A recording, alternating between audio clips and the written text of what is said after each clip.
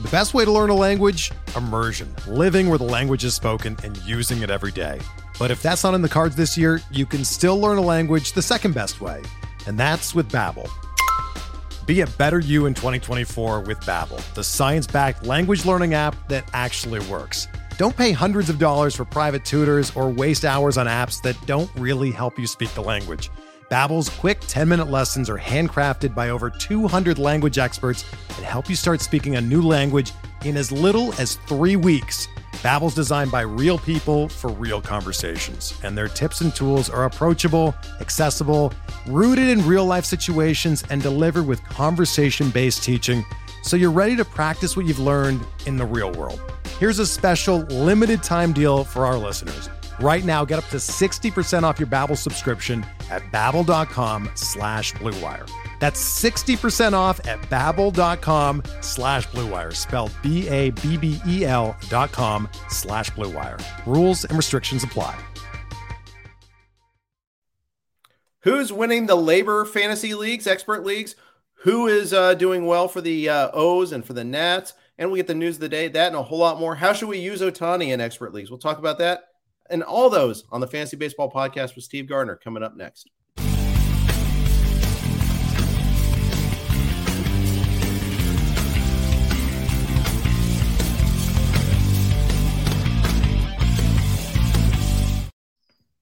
Hey, everybody. Welcome to the RotoWire Fantasy Baseball Podcast. Jeff Erickson here with USA Today's Steve Gardner. Steve is also the head honcho for the League of Alternative Baseball Reality Expert Leagues, LABR, as we like to call them. And he's just an all-around fine guy. Good golfer, good taste in music. Steve, what's going on? How you doing? I'm doing great, Jeff. And thanks for inviting me on the podcast today. Haven't been talking about baseball for a while on these sorts of things. So it's good to get back in the swing of things and chat with you too. Well, and I cherish the baseball podcast because, we're at the point in the season now where SiriusXM, we're doing more football than baseball talk. So I still get my baseball fix here this way, which I love. So happy to do it. You're beating the heck out of us in mixed LABR, the February draft. What's the secret to your success this year? Well, I think a lot of luck has been involved in it, but drafting well. There's some guys that I liked. I mean, the fact that Pete Alonso has been very good, JT Realmuto has been very good. It's one of those, I don't know. My leagues are up and down. And I think one of the things that I've in looking at all of my leagues, I went heavier on offense than I did on pitching. And the teams that aren't doing well are the ones where that pitching just has not come through for me. So this was a league where everything sort of seemed to come together on offense, and I've been able to fudge the pitching as best I can. Yeah, it's funny you say that because I'm starting to go through like kind of a exam of my teams. It's a mid-mortem, not a post-mortem. Right. And I'm finding, at least I started on the NFBC platform because I've got 11 teams in that there. 5 of which are draft champions formats. I think are you in the Speakers League with us? First pitch Arizona Speakers. That's one of them. And then 4 others, 6 where I have Fab, but in the non-draft champions formats, universally, I have more pitching points than hitting points. Like every single one of my teams there, which is interesting. Some are in different degrees of competitiveness. I have some teams that are doing very well. Others that you need some work still, but all of them, I'm doing better in pitching than hitting. It's very weird. I don't feel like I have that bias, but maybe I do. I took all your hitting points, I guess, because I'm just looking at that Speakers League, and I'm second in the most hitting points and the second or third fewest in pitching. So that league falls into the same sort of pattern. And I don't know. I wonder if, maybe thinking about the dead ball or the deadened ball we were supposed to get at the start of this season. Maybe I was pushing down pitching and figuring that if everybody is going to be worse or better, the hitters were going to be worse and the pitchers were going to be better, then maybe it would be easier to find those late round bargains. And my hit rate has not been great. Yeah. And it might very well be true. And my hit rate on finding hitters might not be great also. I think that's almost certainly is one of the cases there too. So it's interesting. I think it's instructive to kind of analyze your team halfway through and see where you're doing that, and not just look, okay, I need to improve on stolen bases, but see if there's a global issue, see if there's anything you need to like shore up, and do it again at the end of the season. Absolutely. Yeah, exactly. And, before the All-Star break, I think we have, the natural, when you have time off, around the All-Star break where you don't have to make those lineup decisions and everything, that's the time that people generally use to recharge and reevaluate. And the midpoint of the season is already here. And the All-Star break, is later in the season, and you don't have as much time to catch up if you wait until then. So if you get a little jump on it, you can help yourself out a little bit. Yeah. Joel asks, having so many teams, how do you deal with FAB? Not very well sometimes. I try to start Saturday night. It's a tip I learned from Toby from Batflip Crazy. I think he does his on Saturday nights as well, especially if you have kids. I think although my kids are older now, but I think that's a start. But it's a cheat because this is my job. It is fantasy. So I'm a little lucky is that I can pull that off. I don't have a real job. Now I have family stuff. I have other things to do, but I think that's part of it. Not all of these leagues are FAB leagues. I do have 20 rotisserie leagues though. And I think 14, there some with different deadlines. Some are, first come, first serve, it can do a couple of different ways of handling it there. I'll tell you what, one thing that I have done, and it has worked for me is sometimes as you're going through during the week to just, put a guy's name into your FAB queue for $1 FAB, and then you can go back just so you don't forget that guy. And then when you come back on Saturday or Sunday, you can say, oh yeah, that's right. I meant to, if somebody gets called up or something happens during the course of the week that triggers you to say, oh, I need to make sure that I pick up, the backup outfielder in Pittsburgh or whatever. Right. And then you can go back and then tweak the bid values. But you have those players already located. You don't have to scroll through the player lists and that sort of thing. I found that helps me a little bit to at least save some of the time with all those teams that I have. I think that's a great idea, is to try to do that. Now, the tricky part is also having on multiple platforms. Like the labor leagues are on RT, the tout leagues are on Roto, NFBC. I've got all these teams. I've got some leagues on RotoWire's commission service. It's okay. Where do I have this? Where do I have that? But one thing I also do every day is I have a folder of links of all my leagues in one folder, and I open them all up in tabs. And each day, okay, what happened last night on this team? Who's hurt? What do I? So I'll make some notes. Maybe it's a mental note. Maybe I'll do what you do and like add a transaction there. And there's a couple leagues where I also have like daily moves too. The daily move leagues are the ones that actually kick my butt the most, especially like Saturday morning. You get an early start on a Saturday morning, or that Peacock game now. The Peacock game. I'm so mad. For the West Coast folks, I know. Oh, it's terrible. But I cannot stand it. Same thing with like your local Nats on 4th of July. I mean, why do you have to play at 8:00 my time? Why? Come on. It's just so unfriendly. And then it happened to be on a Monday this year. Just all that much more painful. Like in some leagues globally, my roster locks. I know that it's in one of my Yahoo leagues that's like that. All my score sheet leagues are like that. Early starts to begin the week are the bane of my existence. Do you get the advantage though? Do any of your leagues have first come, first serve waivers? So if something happens in the the Dodgers Padres game, that you can snap somebody up? Yeah, I do have that. Sure. Absolutely. And it is a Yahoo league where I have first come, first serve. Actually, I'm in 2 first come, first serve pickup leagues. Both happen to be on Yahoo. One of those, you set your lineup weekly, but you can make pickups constantly.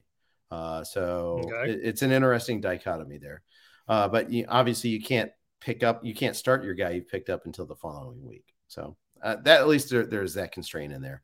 But yeah, I struggle with the daily and just the non-standard start times all over the place. Yeah. That's one thing. If somebody asks me to play in a new league And, the first question I asked him, is it daily transactions or weekly? And if they say daily, it's like, I don't think so. Thank you for inviting me. Yes. It's just difficult to be able to handle all of those things. I've got one league, an auto new league that is daily moves. And constantly I'm frustrated when, I'm not checking the lineups at the right time and I miss out on, say a Suzuki, coming back off the IL. That sort of thing. Well, especially because Otternew freezes 5 minutes before the start of the game too, and so I always remember, oh shoot, this is about to start. Oh, it's already too late, and I didn't get my starting pitcher in there that's got a great matchup because you're rotating guys in and out. I get caught up on that too with Otternew, but that's a fun format also. Although we play standard roto rules, but Otternew roster management rules, so still have the 40-man roster and the $400 budget and all that. But it's fun. It's a fun format. How many leagues do you play in? I'm at 13, I think, 13 or 14 across the spectrum with a couple of sim leagues and mostly roto. Yeah, I've got 20 roto leagues, 4 score sheet, 1 strat league, and I thought I was only at 17, and then I counted up when I was doing this exercise, because I always say I stop counting after 10. It's kind of my joke, but it's kind of true. And I was like, oh, I have 20. Oh, what was I thinking? Yeah. And now you get the football season coming in, and it's the avalanche right there. Exactly. So there's 4 labor leagues, correct? Yes. AL, NL, mixed auction, and then the mixed draft that we do in February. You play in all 4 of those, correct? I play in just the 3. The mixed auction, the one that we added a couple of years ago, Ray Murphy from Baseball HQ has taken over as the commissioner of that. Okay, so good. He plays in that league. So at least, he can take care of that for me, and I can sit back and try and run the other 3 to the best of my abilities. So you got yourself some help. That's nice. I like it. Well, it was one of those things that, not to get too into the weeds, but, when Baseball HQ decided to do the First Pitch Florida conference, and they wanted to add a mixed league there at the conference to do live, that's how we sort of said, well, why don't we do a mixed auction league? And so little negotiating, little push and pull there. And so I got ready to say, okay, I'll be the commish for that. And we're got a deal. So looking forward to getting back in person again. Amen. For drafts and everything, because this has been an awfully long time since 2020. Yeah, the NFBC has been able to go live, but the expert community hasn't had live drafts the last 2 years. And you had the last one. You had LABR in early March 2020. Right. And then after that, we had to shut it down for tout like a week before. And then we thought we were going to be able to pull it off this year. No, still no. But next year we're going to do this. I really miss it. Looking forward to it. As someone who runs a league, we always have to debate on rules questions, and Shohei Ohtani keeps raising the bar on that one for us here. Wow. If you were able to get his hitting and pitching stats in the same week, he'd be the 1.1. And now that we have a universal DH, I feel like we can pull this off. I feel like commission systems should be able to handle it better. What do you think? Yeah, I mean, that was really the main drawback for counting pitching and hitting stats, is that you'd get, every terrible pitcher going 0 for 4, right. And, your batting average gets weighted down and they don't contribute anything, short of a rare Madison Bumgarner or Zach Greinke home run. So, but now, if the DH is in both leagues, we don't have to worry about those pitchers weighing down the stats, and you truly get the value of what Shohei Ohtani means. That's a great question. And I think it's not so much now the fantasy community being willing to embrace counting those stats. I think it's now over to the technology companies, and the host sites. Can they technologically fit that into whatever their software is allowed to do? I think that's the next barrier that we have to cross. And so the ball is, proverbially in their court now.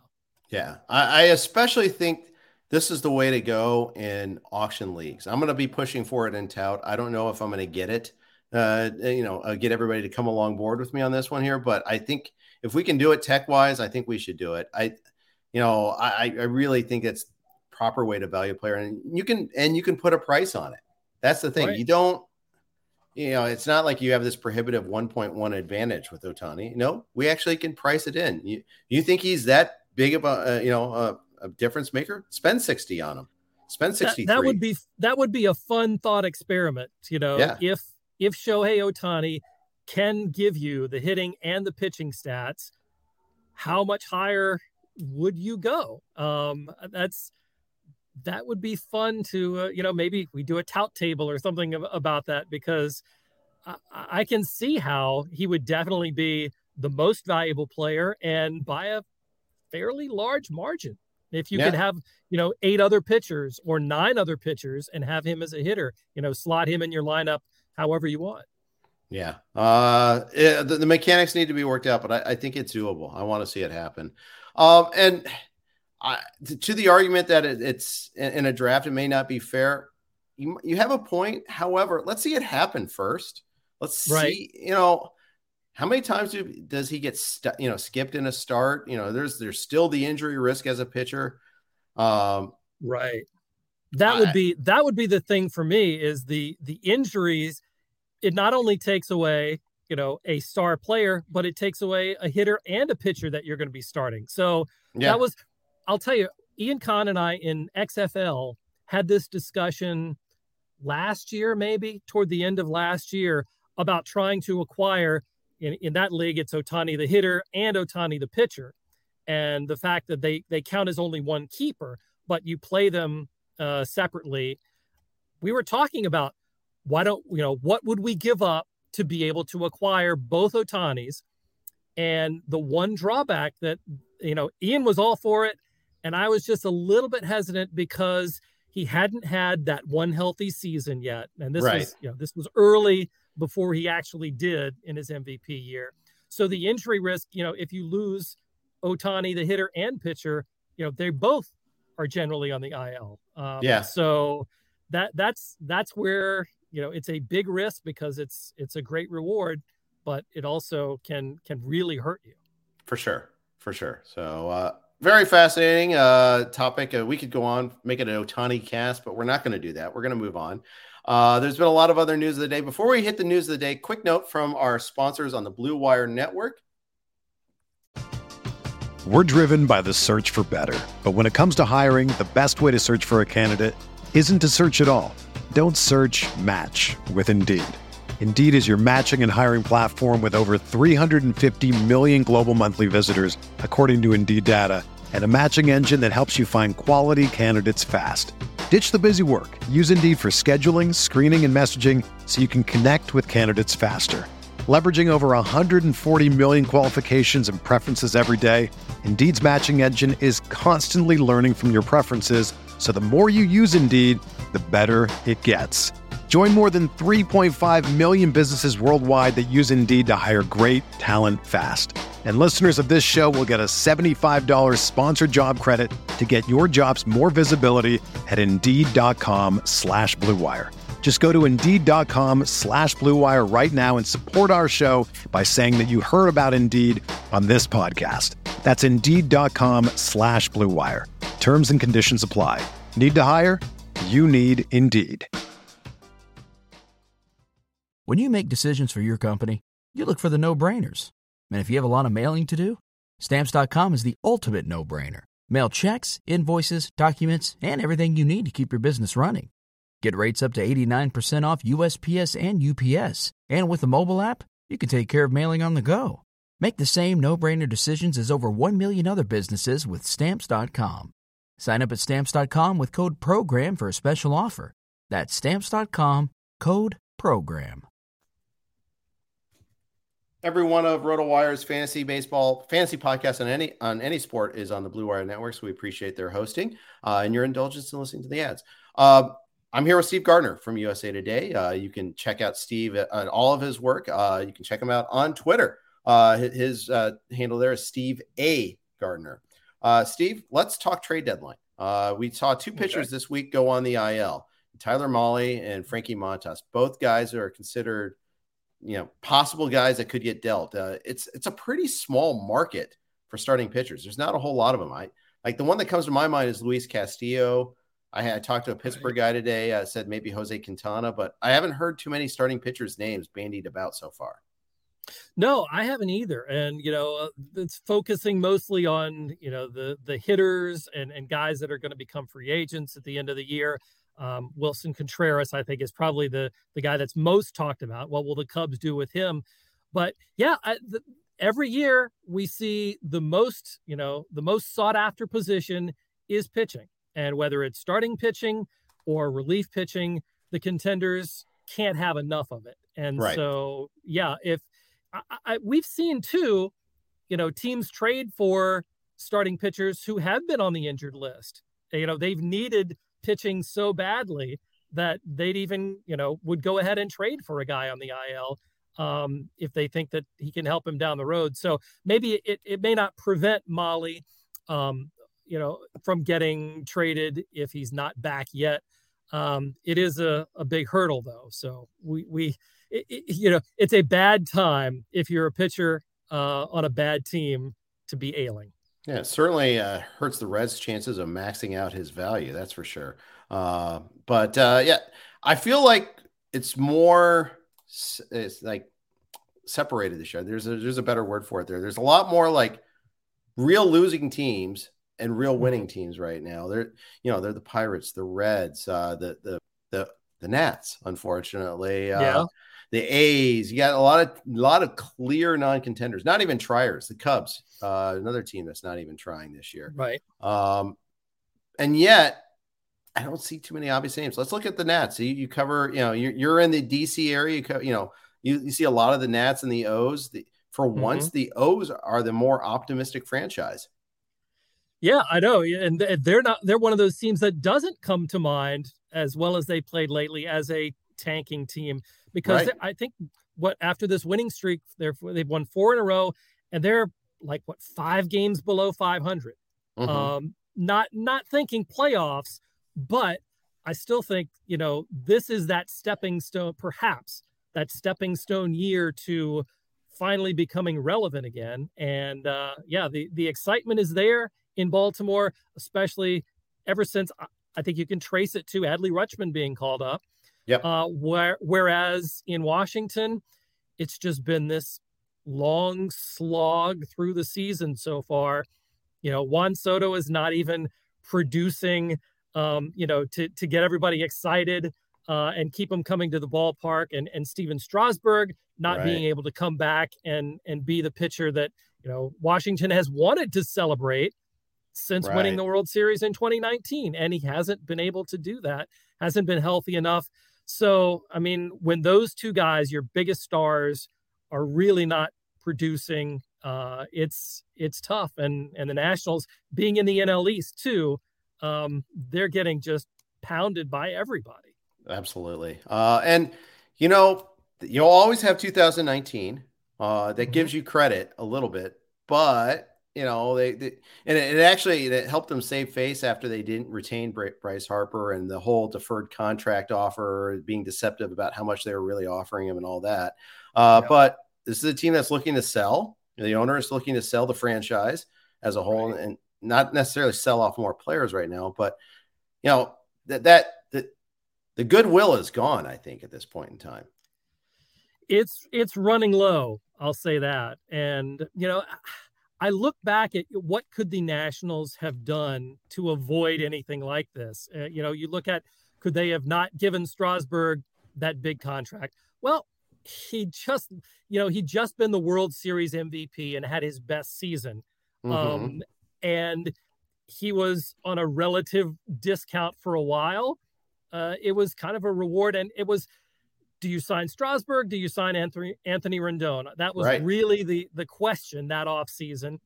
And, judging from what Rendon has done with the Angels, you can't say that, signing him would have been the right decision. So where do you go? Where do you go from there? Do you sign somebody else instead, I guess, is the argument. But yeah, but then you get the fans in an uproar because Strasburg has been there from the beginning, and has been a fan favorite.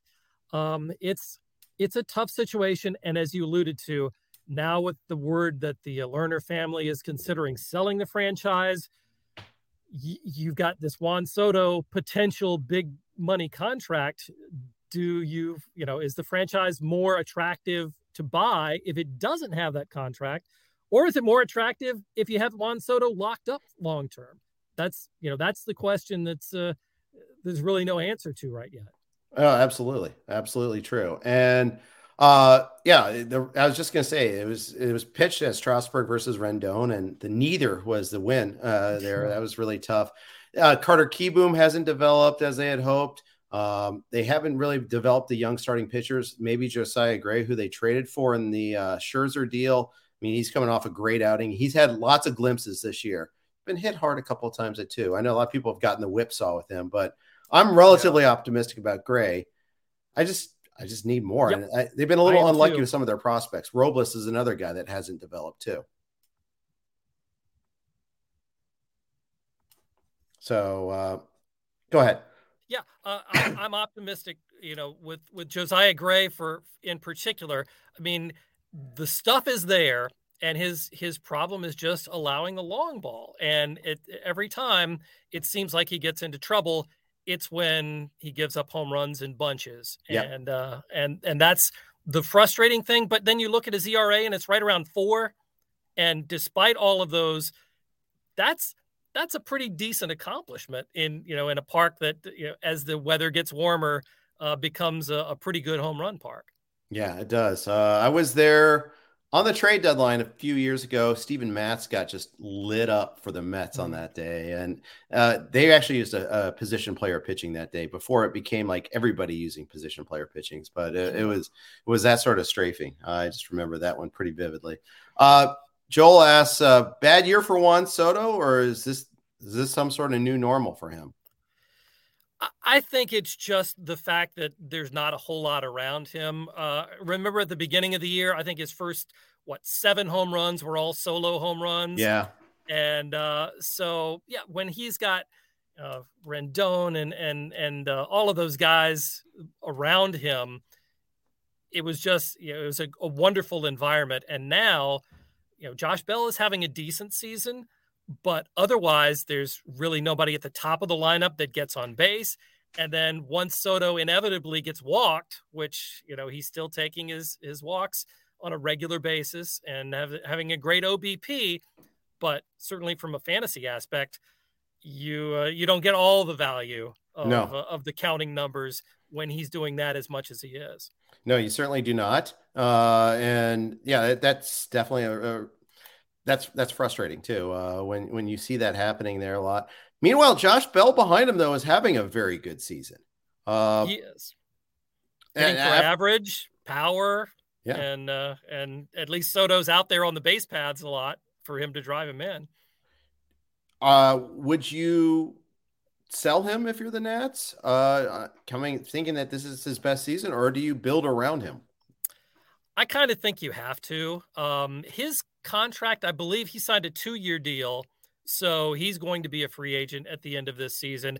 And really, if you look up and down the Nats roster, who do they have other than Josh Bell to be able to trade? There was all the nonsense about, will they trade Juan Soto?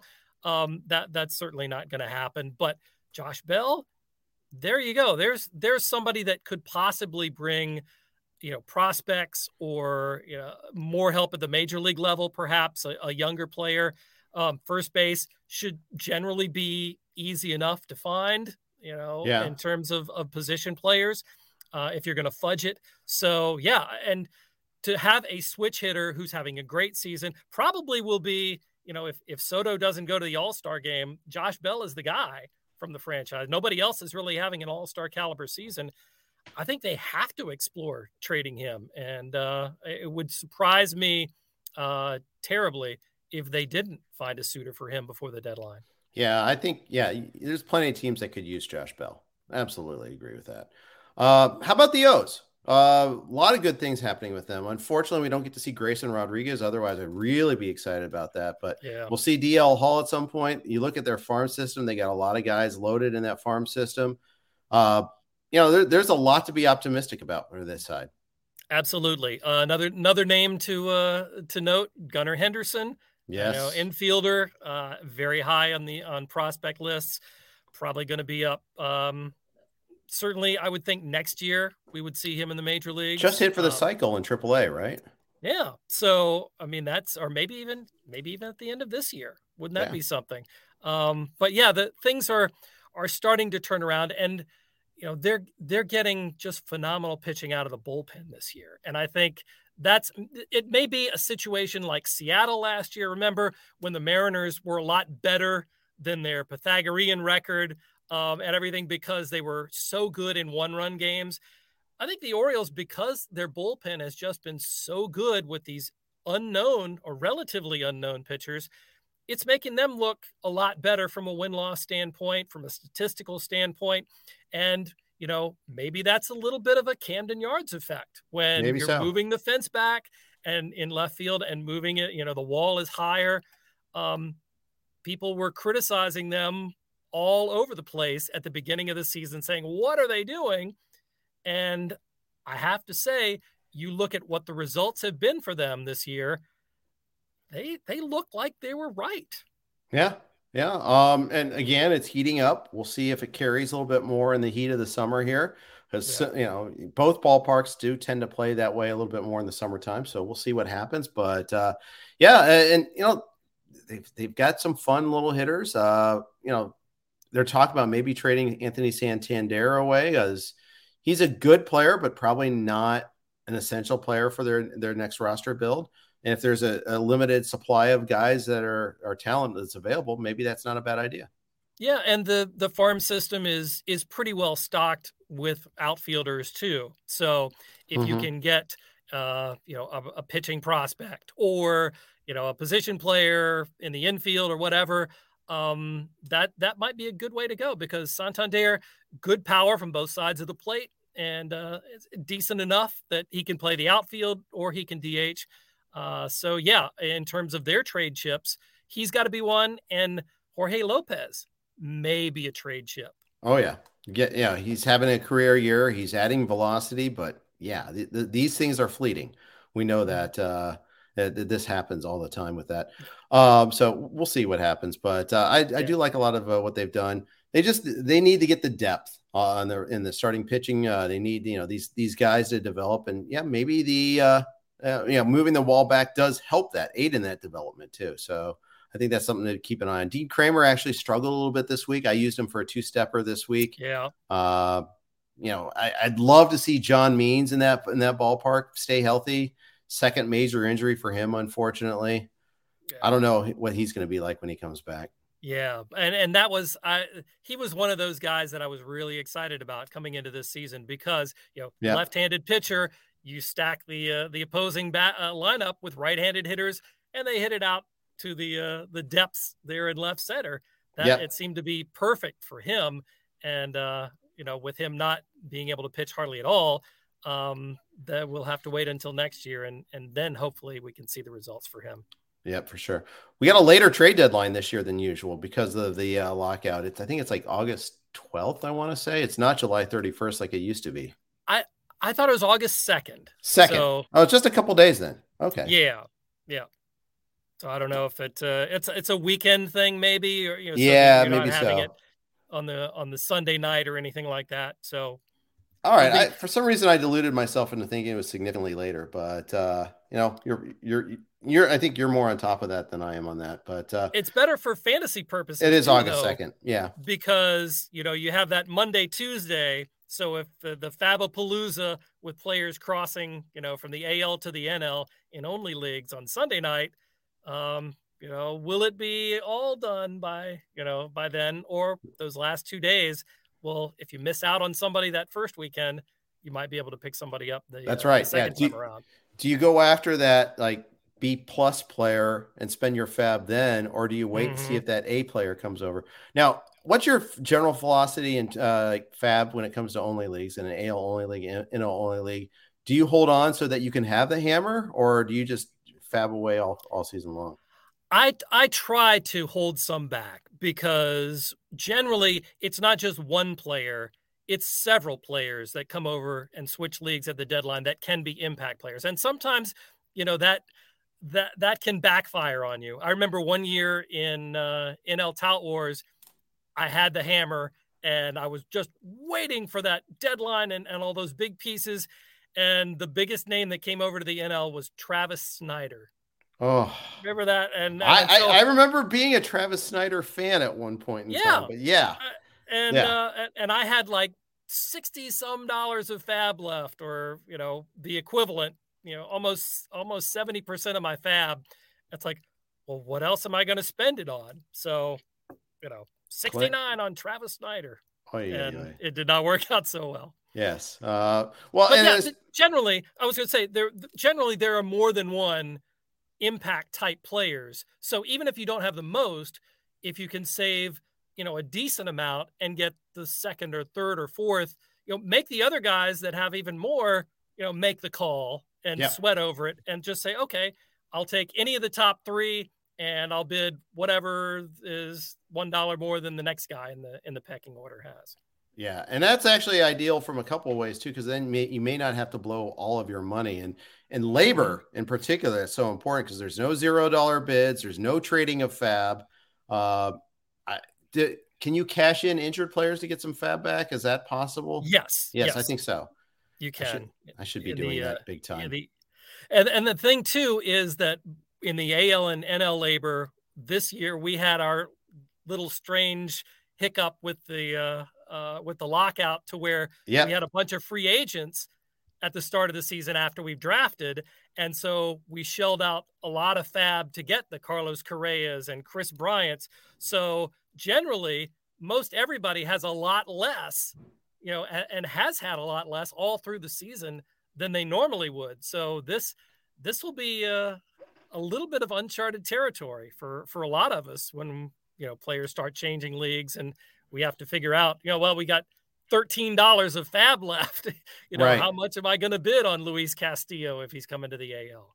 Right. Exactly. So I loved what you did there, setting aside those 10 players, created, instant content, great to write about and think about it. But it's just fun. I mean, fun to be able to have that. And, of course you run the risk, like it's going to be disproportionately in favor of one league and the other.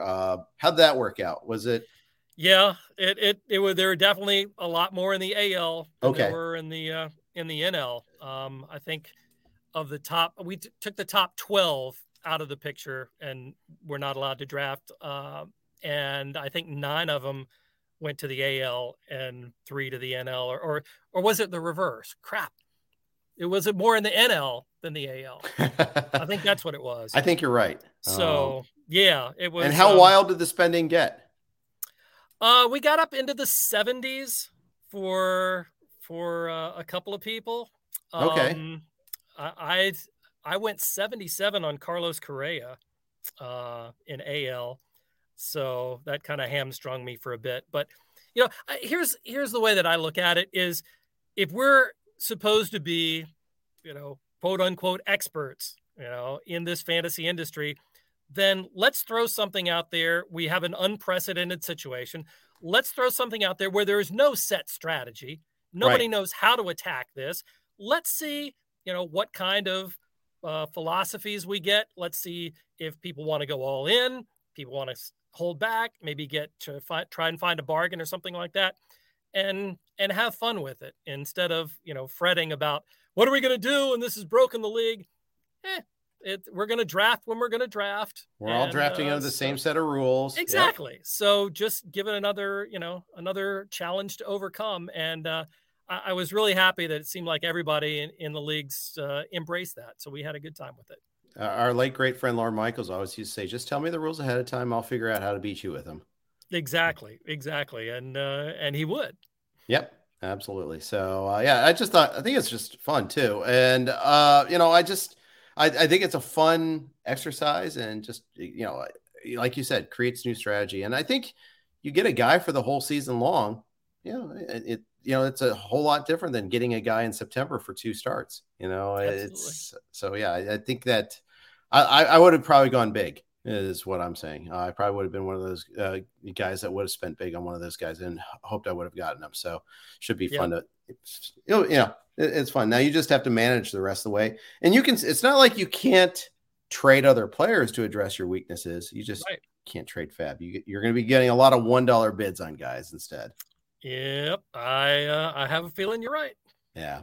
Let's keep rolling here with a couple other news items here. We mentioned Soto. He is back in the lineup, fortunately. So if you started him for the week, you're getting him back for most of the week, at least. He even got the pinch hit walk, and I got him in XFL. That matters. I have him in an OBP league, so at least I got that. And they were the early game, the real early game this week. So you had to make that call, and he wasn't in the starting lineup, but he did come in as a pinch hitter. So yeah, I had him in a couple of leagues and said, I'm rolling the dice. Let's do it. Such a impactful player that you have to a little bit there. Craig Kimbrell came back, faced all 3 batters. He retired all 3 batters he faced, actually got a win. Some people might have benched him for the week. Some people whose last names rhyme with Carrickson might have done that in a league. And I did that in TGFBI. I benched him this week, thinking that might be more than 2 days. But so I missed out on a win there. Just another bullet point in my master class there for that league. Just nailed it there. But do the Dodgers, do they need to go out and get an improvement over Kimbrell for the rest of the year as a closer? Do they do it internally? What do they do? I don't know that they're, if they, let's say Jorge Lopez, since we're talking about him, I don't think he would be somebody that they would put in ahead of Kimbrell. I think they're going to ride with him, and that's the one thing with Craig Kimbrell is we've seen him have some rough stretches and kind of ride it out and come back around again. We've seen Dave Roberts do something similar when Kenley Jansen was struggling, in past years. So I think as long as the issue for the Dodgers, I think, and why they might want to go out and get somebody like a Jorge Lopez, maybe not to close, but because Daniel Hudson is out for the rest of the season. Yeah. You can't really lean on Brusdar, Gratterall, for all of those 8th inning setup situations. So, and then, if something does happen and Kimbrell can't work 3 days in a row, you can have somebody to come in and put out the fire, for those specific situations. So I don't know that they'd get a closer replacement, but they definitely, I think, need some bullpen help. So they'll be a buyer. One good note from the Dodgers bullpen, name to keep an eye on, Evan Phillips. Has been pitching very well. He's been getting holds lately. I think he's up to 10 holds now. I added him in a score sheet league just this week, only score sheet league, because you always try to patch. You can find guys that you can patch in to build that bullpen. You don't always have to use premium draft picks on good relievers. But Phillips is a guy to keep an eye on. He might be pretty good someday. Yeah, and I've seen in some deep leagues, NL only types, where he's been picked up over the last couple of weeks. Just because, great ratios and getting strikeouts and possibility of vulture wins. Exactly right. Another name to keep an eye on, Ty France might be coming back soon. Mariners really could use him. Is interesting. They traded for Carlos Santana once France got hurt. I thought that might have implied that France was going to be gone for a while, but instead he's set to return for the series. I think that begins tonight. So he could be activated as early as there. It's a grade 2 flexor strain in his left elbow. Had that kind of bend like Max Muncy did. Mm-hmm. And that looked painful at the time, and I was afraid. I've loved Ty France for a while, and so that hurt me on several teams, and I was afraid that he was going to be out for an extended period of time. The thing is, though, is that because France has that position flexibility, they can still play Carlos Santana at first base if they want, and put Ty France at second base, and that may be one of the things that they consider when everybody's healthy. Right. Adam Frazier's not been that great by any stretch of the imagination. No. So, depending on pitching matchups, things like that, I could see them shuffling Ty France around a little bit because he does have that versatility. Absolutely agree with you there. People don't realize how good Ty France has been. At least I hadn't, because I don't have him anywhere. Even it's not like I was anti Ty France. I mean, he's had 3 straight years of this sort of level of production, but he's been super strong. The one thing is he doesn't add any speed at all. We know that, but we're talking 20 to 25 home run power with a good average, and that'll play anywhere. Yeah, and I think average was his biggest selling point during draft season, but the power that he's hit for this year has been quite the bonus. How early are you taking his teammate Julio Rodriguez next year? Ooh, this was a while back. Were you part of that? It was like the second half mock draft. There were a bunch of people that got involved with that. I didn't do the mock this year. No, I did. I did the NFBC's Memorial Day contest last year. That was a lot of fun. Okay. They didn't run it this year, unfortunately. There was in that I think I had a back in, at the turn, it wasn't 1-2, so it would be at the 3-4 turn. He was still there, and I took Starling Marte and immediately regretted it. Yeah. And I think Joe Sheehan was the guy that ended up with Julio in maybe even the 5th round. And that just jumped out. It didn't take very long to say, whoa, there's no way anybody's getting Julio in the 5th round. And he's continued to get better and better and better since then. This was like Memorial Day. So right. You can imagine how high, he's, vaulted from there. I think he's a borderline first rounder. I mean, when you're talking possibly 40, 45 steals, I mean, he's a better Starling Marte probably will hit for a better average, but he's a better version. I think a more valuable version of what we all wanted with Starling Marte in this year or last year or in his prime. Maybe a little bit more power.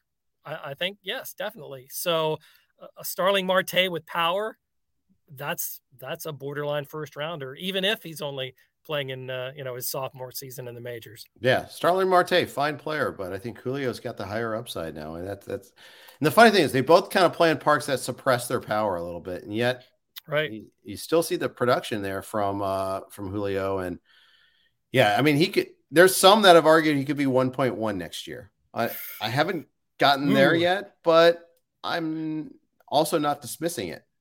I'm kind of like I need to revisit. Let's see what the numbers are at the end of the year and see how teams adjust to him. Yeah, that's the perfect thing to think about, because we've had players come in and have instant success. The question is, what do pitchers then do to adjust to whatever holes may be in his swing or places where they feel like they can attack him? Then he has to make the adjustments in turn. And that's where we find out, where he's going to be, what his value is going to be for the long term. But yeah, from just what we've seen this year, that's a hugely high ceiling. I don't know that I would get, certainly not over Trey Turner, Acuna, Tatis, Jose Ramirez. But after, I think those guys, it could be, anybody coming after that. I can see it. Depending on what happens the rest of this year. Yeah, I can see it for sure. I don't know. I mean, and with Tatis, we just don't know. I mean, right. What sort of version of the player are we going to have? I mean, this is a guy that still never got his shoulder fixed. And now it's kind of coming back from a wrist injury at some point. I'm still waiting. I only have him in one league. I felt like I got the discount, but apparently it wasn't a big enough discount, but we'll see. I got him at like 153 overall, which was as low as he went. But yeah, I mean, here's the thing about that. If we take a little detour, I mean, we're only at the midpoint of the season. And if anybody who is waiting for a DeGrom or a Tatis or, even a Lance McCullers or somebody like that hasn't shown up yet, don't take the L just yet, because we knew, and when you drafted, you knew that they were going to be out for, a good chunk of the season. Right. And you've been able to replace that person in your lineup and get, not comparable stats, but at least some middling accumulative stats. Right. So then if they can come back and, DeGrom is healthy, we know we've seen what he can do in half a season. We've seen what Tatis can do in, not a full season. After leading, tying for the major or the National League in home runs in however many games he played a year ago, he can cram an awful lot of production into half a year. So as tempting as it might be for those folks that, have been waiting this long and it feels like forever, those guys could be coming back fairly soon and could start giving you some production. And it may turn out to be, pretty smart pick. Yeah, we'll see. Well, let's hope. At least DeGrom is on his rehab assignment. I wish if have seen that progress by now, I feel a little bit better about Tatis. Live batting practice even would be great at this point in time, but we'll see. Chris Sale, another one of those guys. Oh yeah, maybe coming close to getting back to Boston. He's got his clubhouse tamper tantrum in midseason for him, so we got that going. Yes, that was a fun story, wasn't it? Yeah. It was so funny. His first rehab went so well. He was like buying things for the team and all that. This one, he just was like throwing a tantrum after like walking a guy and getting pulled. But I still think he's probably coming back in his next outing. We'll see. But he's going to be back really soon. What do you expect? What sort of level do you expect him to be? I took Chris Sale on a couple of teams, so I'm including him in that that group of players that hasn't come back. The Red Sox have been better than I suspected, especially without him fronting that rotation. They need him back, so I'm cautiously optimistic because when he gets on the mound, he was decent last year, just didn't have the stamina to be able to go deep into games. I think he's going to get the opportunity a little bit better. He's another season beyond surgery, so he'll have that going for him. I'm keeping an eye on him and maybe banking on him a little bit more than I should.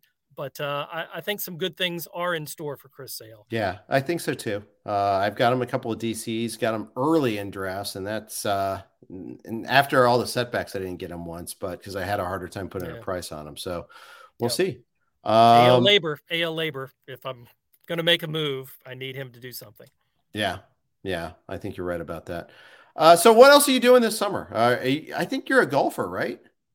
I do. I try and play. And I have not been as successful in getting out this year as I have in previous years. But I enjoy certainly, Jeff, when you go on your golf trips and you post pictures and see all the wonderful courses that you play. Well, and you've played a lot of them too. That's the funny thing. And I lived in the Myrtle Beach area early in my career. Okay. And so that was one of the greatest. I mean, I was single at the time. My work schedule was I was off by 3:00 in the afternoon, and there were discounts for locals. And so it was just, my golf game had never been better because it was so easy and so convenient to go out and play. But nice. As you know, you get kids and life goes on, and you never get that. I've never gotten that opportunity to play that frequently again, but I love the game, and I keep trying to play and get better. But there's a level. I'm doing my annual trip next week in the Pinehurst area. So we've been there a couple of times already, and really like it. So Tobacco Road's the one I'm really looking forward to the most. That's I love that course, but we don't actually play Pinehurst itself because it's too expensive. You have to stay on the property. Blah blah blah. There's so many other great courses in the area. There was when I was working in covering ACC football and basketball, every year for the football preseason, coaches, media conferences, they would have it at a resort there in the Pinehurst area. So we would play golf for a couple of days and have a tournament and maybe an afternoon's worth of interviews and everything, and then go back and play some more golf. There you go. That was wonderful. Love being around there. Yeah, it's a great area. Looking forward to that. Any other big trips this summer? Concerts? Anything you're going to be doing? Let's see. Concerts, yes. Been to Fish already.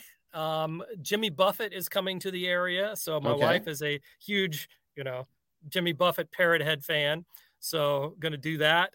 And there's a place not too far from where I'm living now, where we downsized a little bit, moved a little bit more suburban, closer inside the Beltway even. Okay. And there's a theater that's walking distance that has a bunch of cover bands and has actually Marshall Crenshaw and the Smithereens are coming this weekend. If you're familiar with Smithereens, yeah. So they get some decent shows down there. So yes, on those. Not really. Don't have any trips in the hopper yet.